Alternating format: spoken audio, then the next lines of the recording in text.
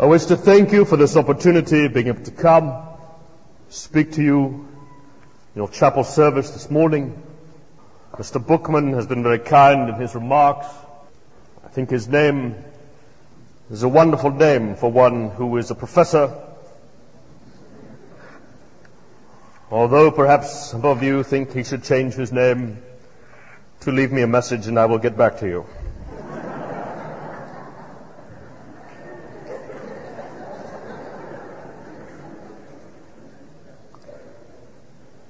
I do not know what you might know of me. I have been called the Prince of Preachers. That is not a name I have chosen for myself, but rather one which has been chosen for me. A group of American pastors was touring our church there, the Metropolitan Tabernacle in London, England. At that moment, we were in the basement of our church, and one of the gentlemen said, "Mr. Spurgeon, from whence does your power come?" I said, "Gentlemen, it comes from this room. It is called the boiler room." And they looked around somewhat perplexed because there was no boiler there. And that is what I like about you Americans. You are so literal. "Mr. Spurgeon, we do not understand." I said, "Gentlemen, this room is called the boiler room because it is here on a Saturday evening and a Sunday morning, 160 of my men gather and they pray for God's power upon this church and upon their pastor. And any power that I have in the ministry which I possess is because of the prayers of the saints that rise as a sweet-smelling savor into the nostrils of God. And I would encourage each of you to pray for your pastors, for the ministry which God has given to each of you. Perhaps you have heard that I do not have a great deal of formal theological training. It is true. Although I did begin to read the Puritan writers at the age of 6, I did not go to seminary. I intended to go to seminary. Indeed, I went to a seminary and waited for 1 hour for the president of the seminary to come and to interview me so that I might gain admittance. I was waiting in an interview room. Unknown to me, he was waiting in his office. At the end of an hour, each of us used the intelligence and the good sense which God had given to us, and we left. And that is as close to formal theological training as I have ever come. Perhaps you have heard, as Mr. Lewick spoken to me this morning, about my cigars. Perhaps you have heard that I smoke cigars. It is true. Some of my finest sermons, I believe, have come ensconced in my study with my head wreathed in the smoke of a good cigar. A Methodist at one time was chiding me. Methodists are always chiding people about one thing or another. He said to me, "Mr. Spurgeon, I do not believe you should smoke cigars." I said, "Sir, I will stop smoking when I begin to smoke to excess." He said, "Sir, what do you consider excess?" I said, "Sir, when I begin to smoke 2 cigars at the same time."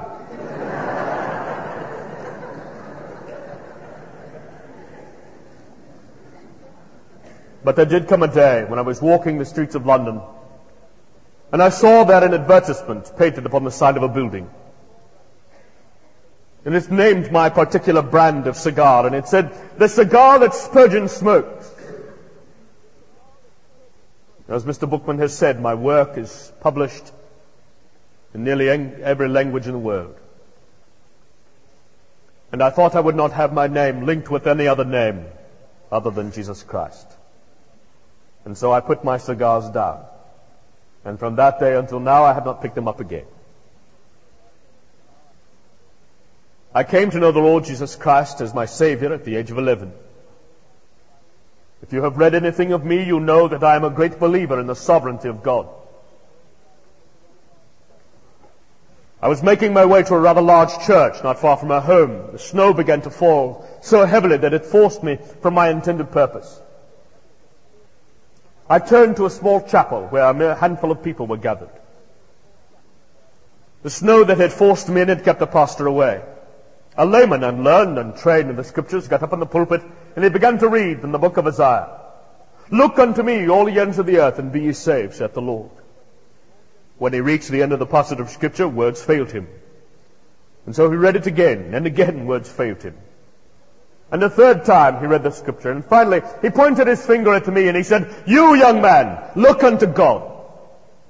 And so I did. And so should we ever look unto God. I began preaching at the age of 15. I took the New Park Street Baptist Church at the age of 17. It was a church of 500 or 600. It grew to several thousand. We moved and built the Metropolitan Tabernacle, where some 6,000 members come to hear the Word of God preached. And God has blessed. But God has blessed, I believe, because of one thing, and it is not Charles Haddon Spurgeon.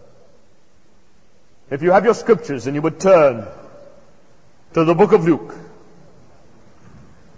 we have here our Lord Jesus Christ speaking to us in a parable in Luke chapter 18, beginning in verse 1. We seem to have surrounded this topic of prayer with a great deal of baggage. We have wrapped it in some magical, mystical, metaphysical experience, when I believe the foundation of prayer is given to us here. As the Lord Jesus Christ is speaking, beginning in Luke 18 and verse 1, "And he," that is the Lord Jesus Christ, "spake a parable unto them to this end, that men ought always to pray and not to faint. Saying, there was in a city a judge which feared not God, neither regarded man. And there was a widow in that city. And she came unto him, saying, Avenge me of mine adversary. And he would not for a while. But afterward he said within himself, Though I fear not God, nor regard man, yet because this widow troubleth me, I will avenge her, lest by her continual coming she weary me. And the Lord said, Hear what the unjust judge saith. And shall not God avenge his own elect, which cry day and night unto him, though he bear long with them? I tell you that he will avenge them speedily. Nevertheless, when the Son of Man cometh, shall he find faith on the earth? I believe the very foundation of prayer and the life of prayer is a life of faith. Now, do not misunderstand me. Your faith, the greatness of your faith, does not determine God's ability to answer your prayers. But as we would examine this passage of Scripture, the Lord Jesus Christ begins by saying that men ought always to pray and not to faint. And I believe oftentimes our prayers are like the runaway knocks of little boys who in the streets of London would walk up to a house. They would knock upon the door and hide themselves in the bushes so that when the owner of the house would come, there would be no one there. And I believe oftentimes our prayers are like these knocks. We knock upon the gates of heaven. We knock upon the throne of God once or perhaps twice, and we run away before the owner has opportunity to come and to hear our plea. I believe as the Lord Jesus Christ has told us that men ought always to pray and not to faint, I am quite simple enough to believe that the word always means always. I believe that the Lord Jesus Christ would have us always to be in an attitude, in a spirit of prayer. I believe the Lord Jesus Christ would have us live our lives here upon this earth so that there would be no shade, no shadow between us and the Father. No experience, no opportunity, no time within our lives when we cannot, in a moment, fly to our Heavenly Father with this great gift of prayer. I believe indeed our prayer should be like those during the time of the Crusades who went to deliver Jerusalem. These knights within the Crusades slept in their armor so that at the moment's notice, when the Saracen would come, when the enemy was about, they would be ready in an instant, in a moment, to fight. They would sleep with their swords at their sides, the chainmail upon their bodies, ready when the enemy should come to quench the fiery darts. And so I believe we should live our lives clothed in the armor of God's word, so that in a moment's notice, when the fiery darts of Satan himself would come, that we indeed ourselves might be ready. When the Spanish Armada came to attack England, when the spies of the Queen had heard of this great Armada coming, the message was sent throughout England. And there was, from one end of England to the other, from the Isle of Wight to Scotland itself, there was, throughout the country, great pyres built, great pilings of logs and sticks. And there was a keeper given to every signal fire. And he was to keep his own fire ready and waiting, so that should the signal come from the next hill, he could light the fire and the signal would go forth. And that over England, in a matter of moments, the fires would send the signal that the enemy had come. And so I believe it is with us, within our lives, within our Christianity, day by day, that every moment we should be ready to send forth the signal to God. The enemy has come. There is a need. And so when Jesus Christ has spoken here, saying to us, men ought always to pray and not to faint, we ought always to be in a spirit of prayer. But I believe there is something else here as well. I believe the Scripture would have us learn that we may speak to God himself about everything. That there is nothing too great, nothing too small for the Lord himself to hear. That there is no occasion upon this life when we may say, God does not care about this. This does not strike the heart of God. For you see, he has promised never to leave us nor forsake us. He has told us his thoughts of us are more in number than the sands of the sea. And I believe, my beloved brothers and sisters in Jesus Christ, that there is no occasion where we may not in a moment lift our eyes unto the Father, from whence cometh our hope. That we may not lift our prayers before the Father himself. There is no time, no trial, no difficulty, no endeavor that we may not bring before our Heavenly Father, and that he is not ready to hear our prayer. And so as Jesus Christ would tell us, men ought always to pray and not to faint. I believe it is because we are better at fainting than we are at praying. But now, let us examine the story here. We have here in this parable two characters, if you will. As the Lord Jesus Christ is presenting this picture to us, let us find a juxtaposition here between these characters and ourselves and our own condition. First, we have a judge. Judges are supposed to be honorable men. Judges are supposed to view the law and to judge, to bring adjudication to the law in an equitable manner. They are supposed to come without whim, without prejudice. They are supposed to come in an honorable way to adjudicate the law as the law has been presented, as the law has been expressed. We do not have such a judge here. We have a judge so proud, so bold, that he would say he regards neither God nor man. Perhaps there are some among us who would live our lives in such a way. But there are very few among us who would be as vocal about it as this judge, who said openly, I regard neither God nor man. It is a man of pride indeed. A man who does not judge by law, a man who does not judge by fairness, a man who judges by whim, a man who judges by feeling. And here is a judge, an unjust judge, given so by the Lord himself to us in this parable. An unjust judge. What a sadness there is there. The very thought of it. That one would come, one who is looking to the law for preservation, one who is looking there for legalities to preserve their condition.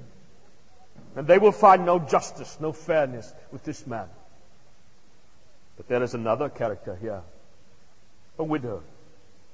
We know nothing of her, save she came before this judge. She came with one plea in mind, to be avenged of her adversary. We do not know her condition. We do not know the cause of her widowhood. We do not know if there were children. We only know that she has come before this judge. And as we would examine this passage of Scripture, as we would see this parable and what the Lord is trying to teach us here, as He has ended here with this, will He find faith upon the earth? I believe that our foundation in prayer must be founded in faith. As we would come in faith believing the power of God, understanding His abilities. But now let us go on. Indeed, picture with me, if you will, the situation. Here we have come into a courtroom. Perhaps the courtroom has opened 8 o'clock in the morning, or perhaps somewhat later. Filing in are lawyers, barristers, those who are plaintiffs, those who have come to have their cases adjudicated, have their cases heard. A great swarm of people have come into the room. There are clients and barristers. Perhaps there are secretaries and those who are clerks carrying books of the law to quote other cases that have been adjudicated. In with this crowd, this esteemed crowd, there comes a widow. A widow dressed in widow's weeds. She comes in alone. And she finds a place there among the crowd. The one who had come to open the law, the court, all stand as the judge enters.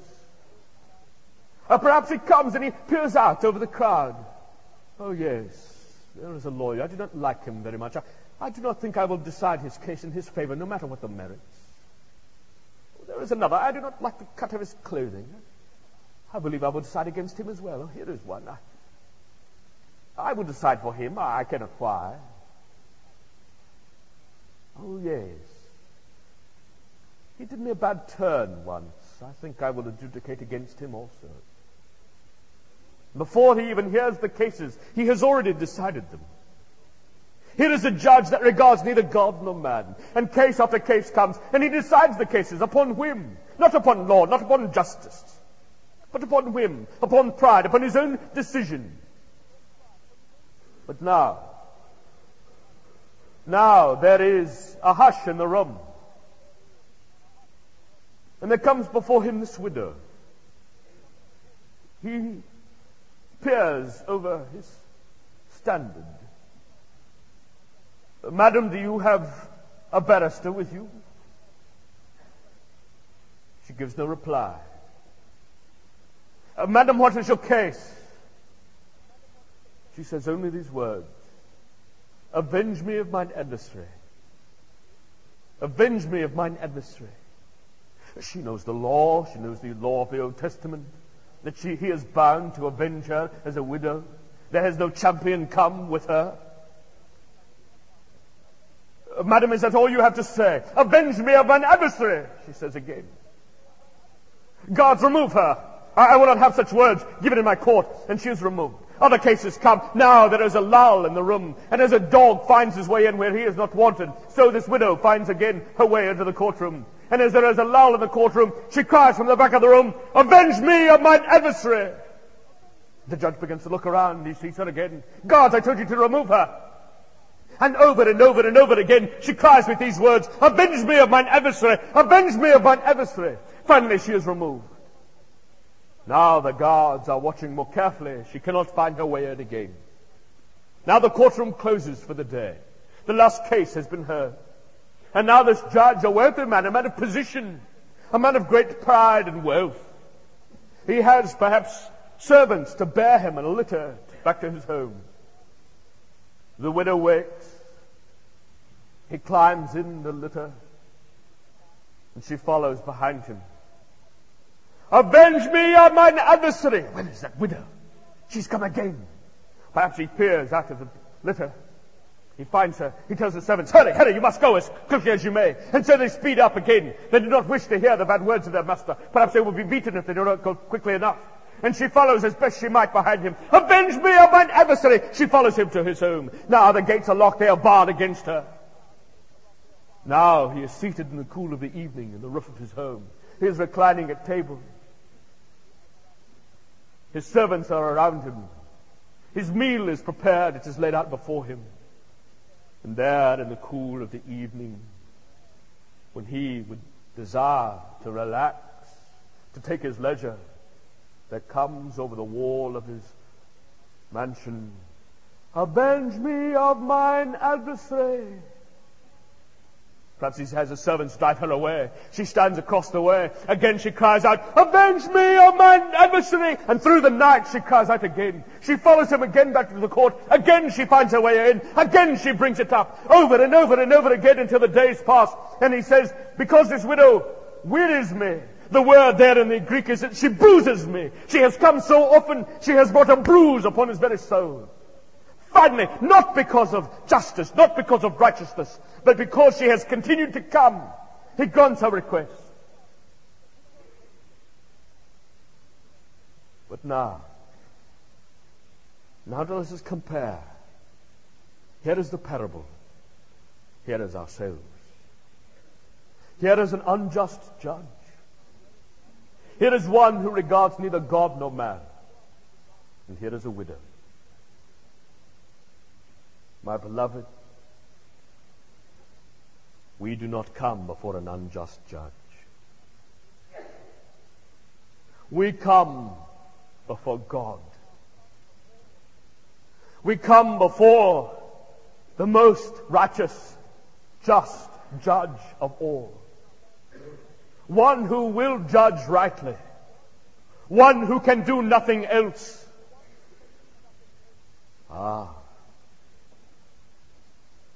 But he is not only our judge, he is our Father. He is not one who does not regard neither God nor man, but rather one whose thoughts of us are more in number than the sands of the sea, but rather one who yearns, who longs to envy for us, one who hurts when we hurt, one who weeps when we weep, one when we are bound in sorrow, his own heart sorrows, as the Scripture would tell us. One who loved us so much that he gave his Son, Jesus Christ, for our redemption. That is the one before whom we come. This judge had appointed days and hours, appointed times when the courtroom shall be opened. Oh, my beloved, our judge, our God, our Father, neither slumbers nor sleeps. When we would come before him, he is ready at any moment to hear our prayer, to hear our request, to hear our plea, to hear our difficulty, our trial, our trouble. We do not come before a judge. We come before God our Father, who loves us.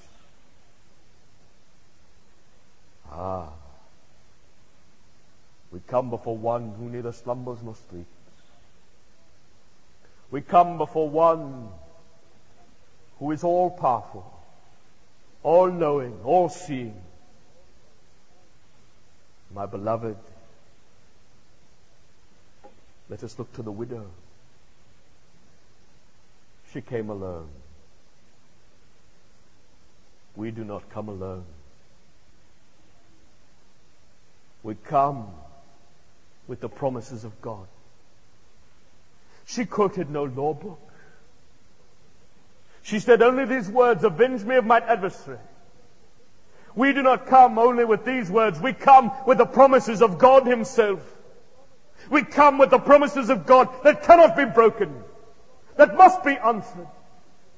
For God cannot in any instance break his word. We do not come alone. We may come with one another as brothers and sisters in Jesus Christ. We may come and agree upon this difficulty, this trouble that has come into our lives, this request which we would bring before the Father, that we may share with one another and bring not alone as this widow, but with each other, with other believers in Jesus Christ.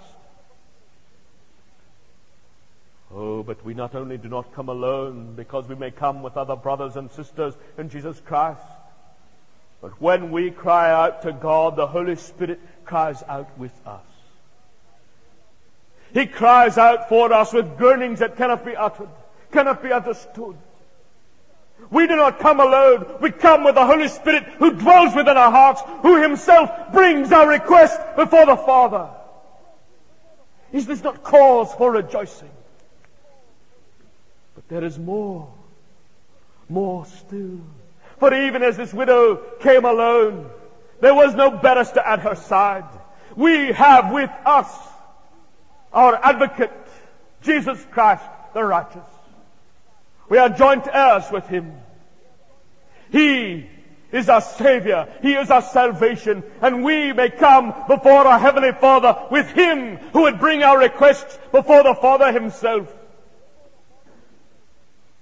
For He is with us. He is our advocate. He is our Parakletos. He is the one who is called along beside us.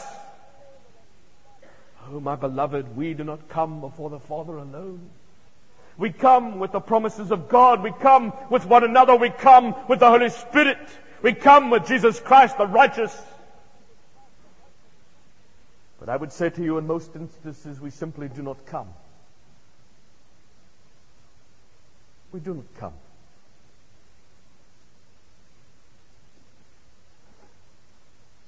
We know nothing of this widow. We didn't know of her education. We do not know of her intellect. We do not know of her situation. We do not even know the difficulty for which she was seeking help. But this widow came with the one thing which each of us has, and yet which many of us do not exercise. For even as we began this passage of Scripture, as the Holy Spirit would lead us here within the Word of God, as Jesus Himself has spoken, men ought always to pray and not to faint. This widow came with the one thing which all of us possess. Persistence. She came with persistence. And she continued to come before the Father until her prayer was answered. But we do not come. We seek to labor in our own strength. We ignore our Father. How do you think that makes Him feel? Not an unjust judge, but one who loves us. One who cares for us. One who has given us the promises of His Word. One who has given us His Son. One who has given us the Holy Spirit as a comforter to dwell within our hearts. Do you think God does not feel when He sees His children turn their hearts from Him? When He does not hear from His children? And there are times when He must hem us in, when He must bring us to our very wits' end. Until then we will fall upon our knees and cry out to Him. Oh, my beloved, will He find faith on the earth?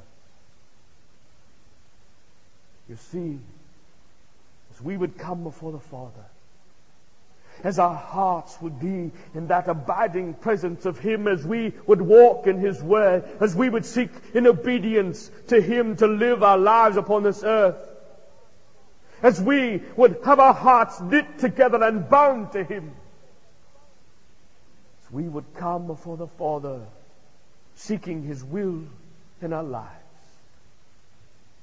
Oh, my beloved, we do not come alone. We do not come before an unjust judge. My beloved, I would say to you that we do not come. Continue to seek the will of God. Continue to desire His deliverance. Continue here to be delivered of our adversary. Continue to be defended, to continue to be preserved, continue to be protected, continue to be provided for. But we do not come. We wonder, what is the difficulty in our lives? Why are there trials and struggles and troubles and difficulties? Why do we feel so weary?